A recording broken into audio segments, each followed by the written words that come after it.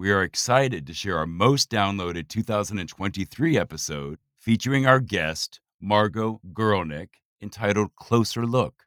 This story resonates with me and many others because of how she learned to slow down during daily dog walks and appreciate the details of the surrounding natural world. I'm excited to share again our most popular episode of 2023.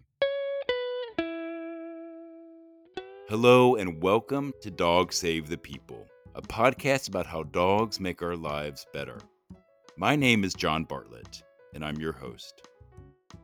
Hi, John, and hello, listeners. I'm Nina May from Wonder Dog Magazine. I'm so thrilled to be back and contributing to the show, this time to share a conversation with a creative guest. Margot Guralnick is the architecture and interiors editor at Remodelista. She is the author of the book The Low Impact Home, a sourcebook for stylish, eco-conscious living, which provides a future-minded and sustainable approach to home design. Most people, however, know Margot from her Dog Walk Diary series on Instagram. Each day, she posts a different image of nature objects she's carefully selected and arranged in an artistic collage. It all began when she would go on daily walks with her dog Enrique, who opened up Margot's eyes to the magical details of nature. At the same time, she finally came to realize the true power of how dogs can transform our lives and perspectives in meaningful and positive ways. Margot, let's jump right in. It's Dogs Save the People. Perhaps start telling me what your earliest memories are of dogs. Did you grow up with dogs? What was your household like? I did grow up with a dog. He was a black Labrador retriever. And I'm embarrassed to say the dog was a member of the family, but I didn't pay great attention. I was not close to the dog. At the time, I grew up in a suburb of Boston. We didn't have leash laws then, and dogs just roamed freely. So we didn't walk our dog. We just let him come and go as he wanted. And it took me a really long time to fall for dogs. So you grew up in a family in tune with nature and specifically plants. Tell me, what was it like? Did you always have plants around you? Were you a family of gardeners? Yes, very much.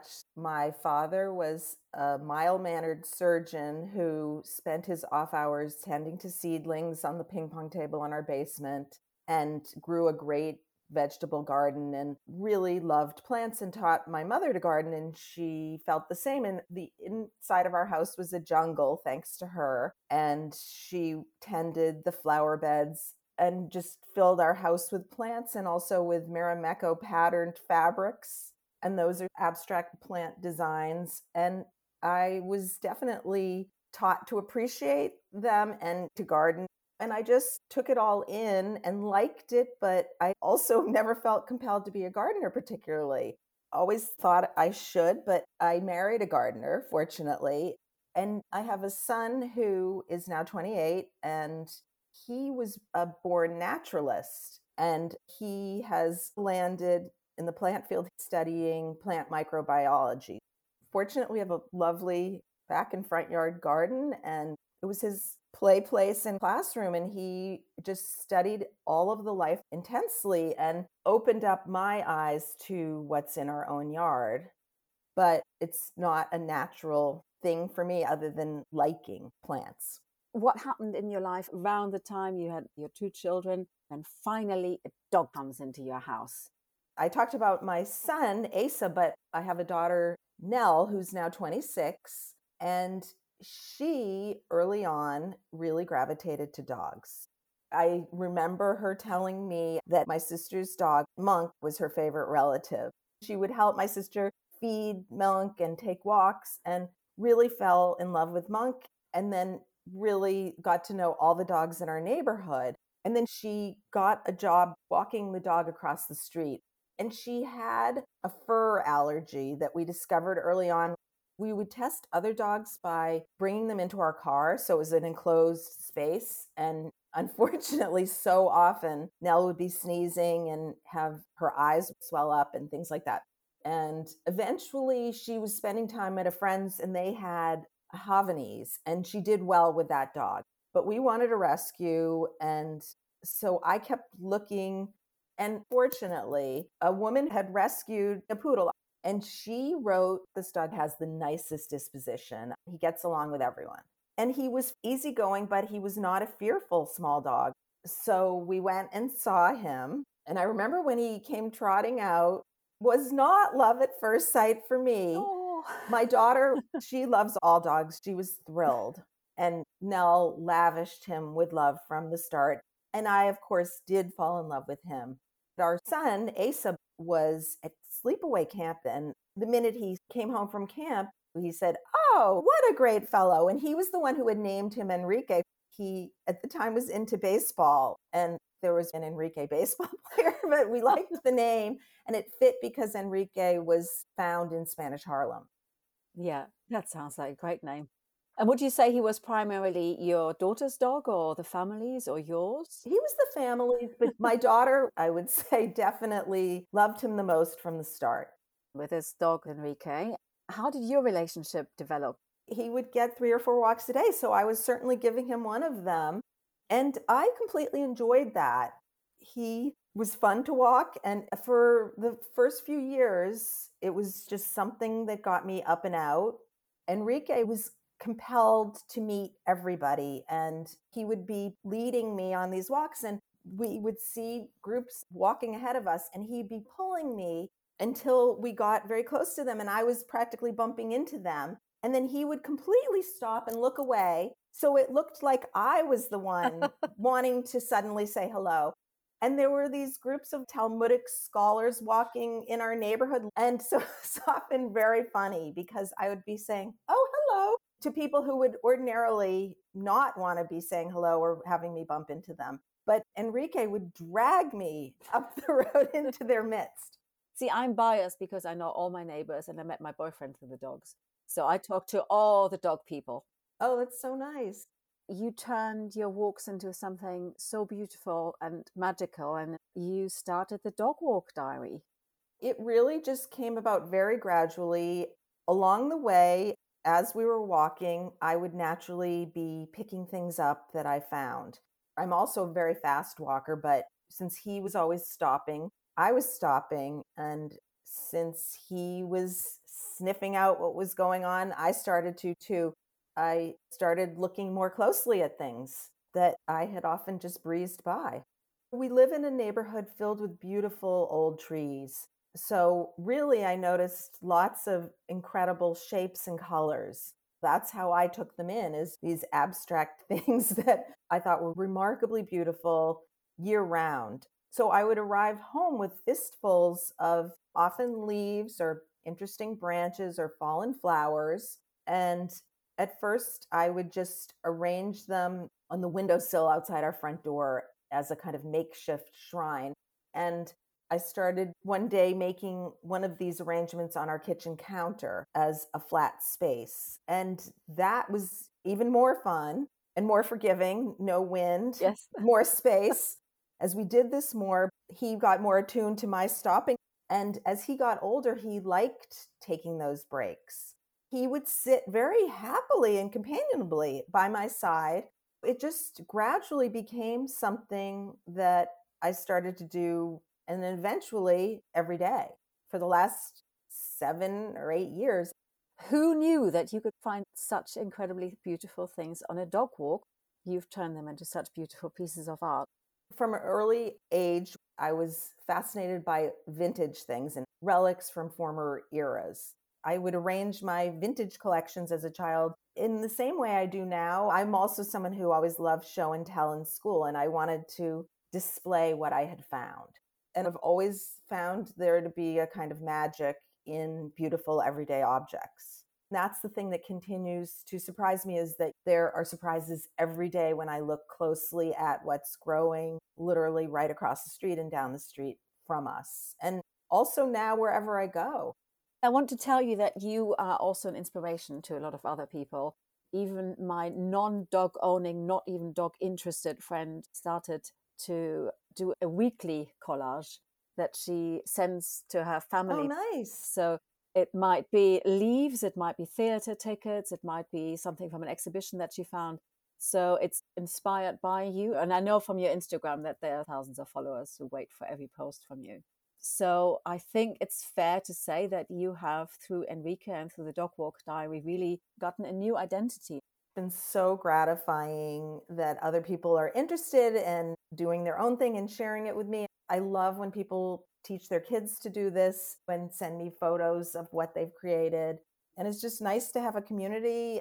So we've got these strands from your childhood. We've got the dog, we've got the plants, and we've got your collecting expertise. As part of the Dog Walk Diary, you also found some inspiration from previous artists or even current artists. Can you give me some examples of whose influence has now entered your life much more? There are certain artists that I've always loved, like Sonia Delaunay and Matisse's cutouts and Calder's wire sculptures. And I would say they continue to be pieces that I look to and love. But it was nature artist Andy Goldsworthy, whose work I had known for a long time and was dazzled by. And I would say he remains a great source of inspiration. So I look at his work, but what I do, I think, is much more miniature, small, quick. And so I hope I'm able to make it my own that way. And both of my children are channeled into this daily practice of mine from having raised them and what they both taught me. Enrique is sadly no longer with us. When my dog Pippa passed away, I kept on texting neighborhood people saying, "Can I borrow your dog?" I just needed to touch fur and have this beautiful little creature in my house. And I got my own again. But how have those months been without a doggy?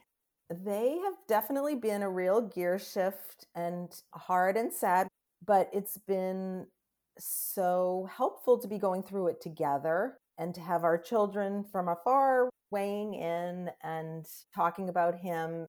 The day Enrique passed away, our daughter, who had compelled us to adopt him, we couldn't reach at first. She was in another state at the time, and then suddenly we got this text from her, and here's an excerpt of part of what she wrote. Dogs live simultaneously in their mystery world and our world. Connecting with them connects us daily to a mystery we can accept. Enrique returned us to the heart of things, glued us together in our love for him, and we got to love each other all the more for sharing that. As he moves from this dimension to the next, may we trust in the great beyond and let him go with so much love, thanks, and manchego. Manchego was his favorite cheese. Oh, bless him. Oh, that's beautiful. Thank you so much for sharing that. There isn't a day that we don't talk about him and miss him. Since losing Enrique, I've now started noticing how wonderful other dogs around me are. And I am that person who says, "Oh, can I come up and say hello to your dog?" And it's completely new in the last few months. And now I really understand what my daughter has seen all along. So beautifully said. Enrique and I, for so many years, it was just the two of us. So I think reaching out to others has helped. I now walk with a friend regularly. Something I learned from taking regular dog walks is that getting up and out somehow enables me to immediately shift gears and enter a different realm, erase the slate, and calm down, slow down, and start noticing new and magical things. I've started doing it as a daily practice wherever I am with and without a dog. But I think that my approach to what I do is now more sophisticated, and I'm honoring the plants as much as my memory of Enrique and what he's taught me. What I find wonderful is that you kept this pace that Enrique introduced you to and this look around the world. You really kept that after he passed away. So his influence on you, it seems to be there. And from what I can see and hear from you, is unchanged.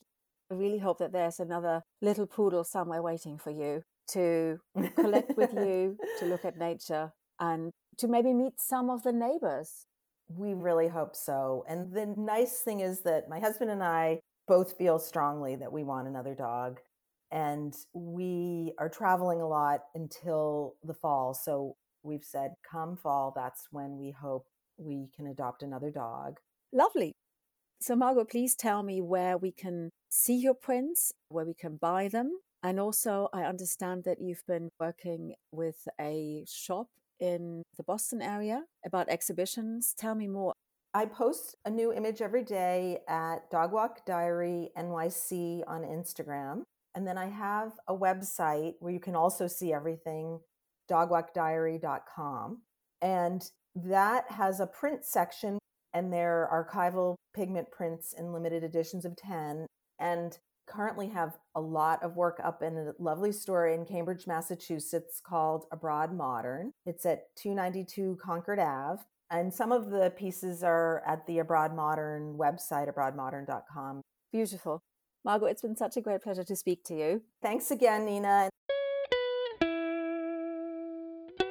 I found it inspiring to talk to Margot and hear about how so much of her life, without knowing, was building her up to the Dog Walk Diary project.